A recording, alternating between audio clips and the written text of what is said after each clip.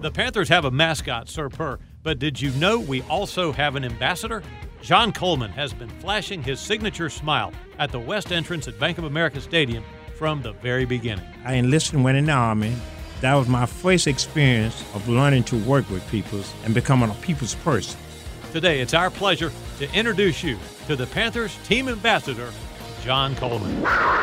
25 seasons of Panthers football, a celebration of the players, coaches, and other people who have contributed to the organizational success. Now to Mick Mixon. Not only does our guest on the podcast today, John Coleman, have the nicest and the biggest office here at Bank of America Stadium, but he's earned it.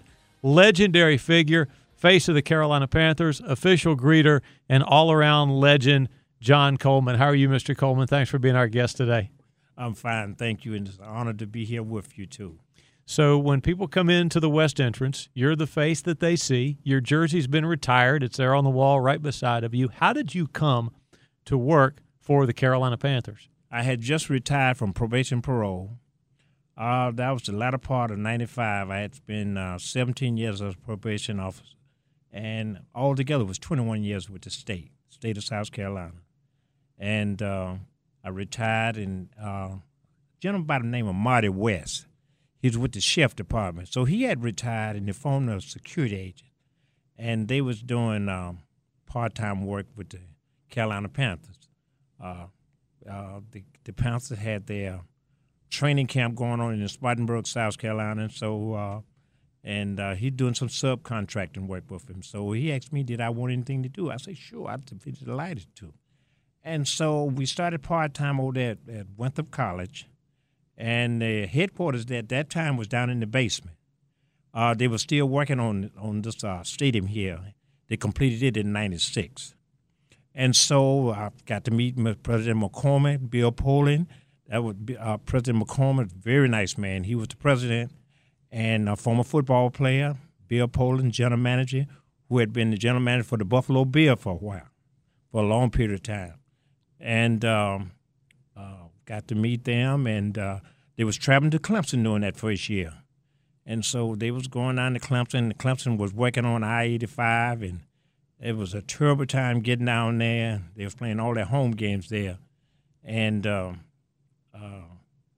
at that time, also, Wesley Walls, and I got to see Wesley Walls come in from San Francisco. I got to see Steve Berline come in from Jacksonville. And our first draft choice, including Kerry Collins. And so it was a fun time back in there. And from that point on to 1996, we came here to the stadium during that open period, during that first year.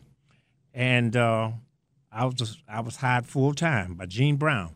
Gene Brown used to be with Mr. Richard during the Star Flag days when he owned all those restaurants, the Quincy's, the Dennis, and the Hardee's, and all those big franchises.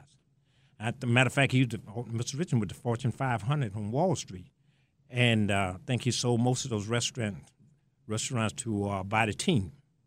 And so Gene was the point man for all things in security that goes wrong. So Gene just flew from one part of the country to the other.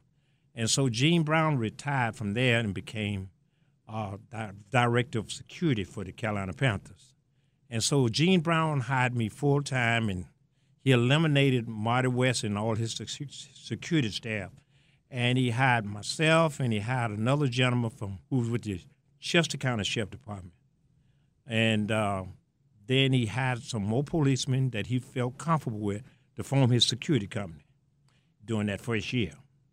And so that first year, we got to see, I think we had a pretty good year that first year. But I don't know whether it's the first year or the second year, but we played Green Bay for the championship.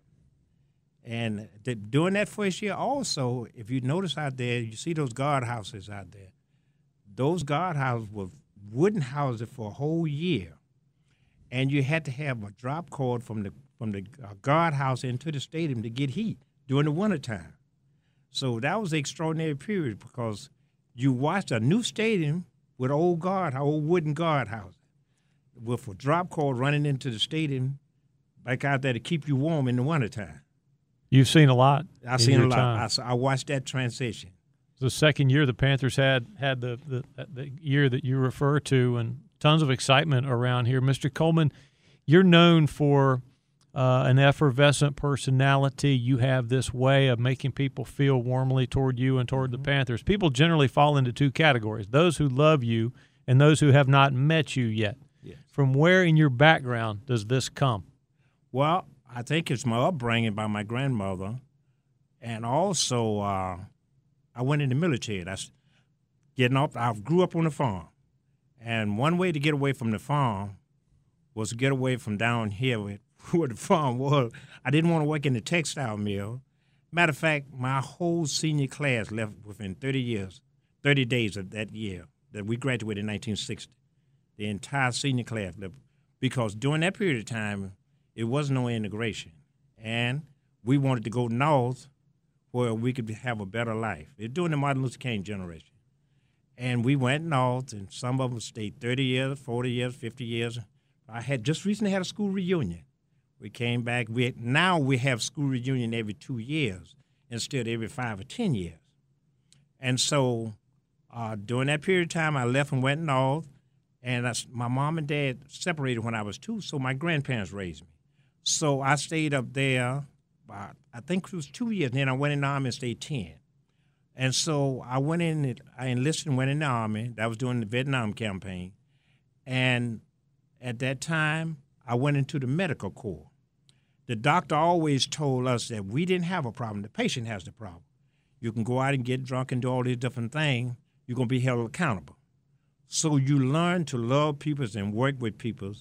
That was my first experience of learning to work with people and becoming a people's person. My second experience when I got out, and I went to junior college, and then I went to Winthrop College, majored in criminal justice, sociology, and social work. Well, I became a probation officer working with people again. So I had to be a people's person because people, if you're dealing with clients, they got all kind of problems. And so I'm a people's person again, but it was part of my makeup. It was part of my being at that time. And then after I retired from that, I came here, and it's just a natural thing. Is it true that people have been fired around here? By the way, we're talking to the legendary John Coleman. He's been out front, a huge part of the Panthers organization ever since before day one. Is it true that people have been fired around here for not being as nice to you as ownership thought they should be?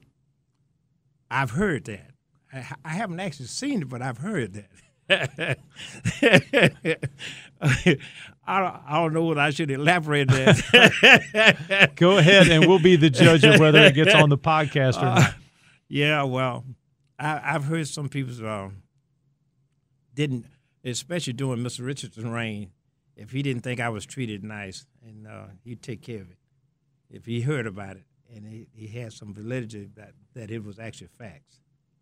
Yeah. That speaks well of the currency in which you trade around here.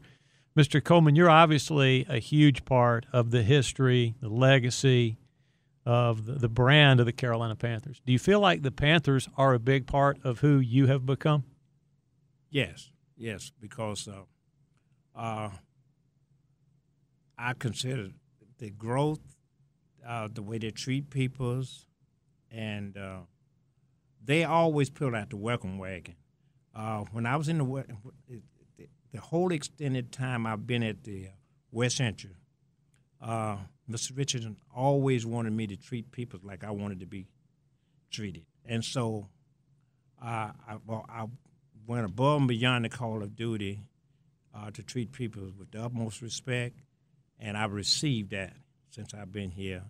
And I've seen where the Carolina Panthers, as an organization, try to do the same thing. Try to do it the right way. Yes. Two last questions for John Coleman on the podcast. How are you getting on with our new owner, Mr. David Tepper, so far? Great. As soon as Mr. Tepper came in, he seen me, and he had his entourage with him. He said, "That's who I'm here to see. I'm here to see that man right there." And he came in, and well, naturally, they looked at each other. They didn't know what he's talking about. And so he came in and greeted me and so forth and on. And as he got ready to leave, he wanted to know, did I have any business cards? I said, no, I don't have any business cards, Mr. Tepper. And one of his top aides said, Mr. Coleman, he's talking about business card. That's the kind of cards he's talking about. He said, well, I tell you what, if I get this team and when I get this team, I'm going to make sure you got some business cards. And so he lived up to his word, and he came in. He made me the ambassador of the team and gave me some business card and had them printed up and so forth and on. And he always greets me when he come in and spend time with me. He's a people's person also. How does it make you feel to have a business card that says team ambassador on it? Well, that's a great feeling. Yeah, it's a great feeling because it makes me feel that I belong. You do. You make people feel like they belong. Yeah. So you know you must. Last thing for John Coleman, it's an honor to talk to you. How many birthdays you had? 76. I was born August 7, 1943, and I'm 76 years old. How much longer can we plan on you being out at that west entrance brightening everyone's day? Well, I need to know this because when you go, I'm going. Well, I told Mr. Tepper, he asked me that question also. And so I told Mr. Tepper, I said, Mr. Tepper, I've told my supervisor and the ones that's responsible that I plan on going through 2020. I say, unless I could work 2 days a week, I think my wife could deal with that. And because the new headquarters is going to be in Rock Hill. So where you live? Where I live, yes. You live down there with Pookie #1, right? Yes. And she calls you? Boo. That's right.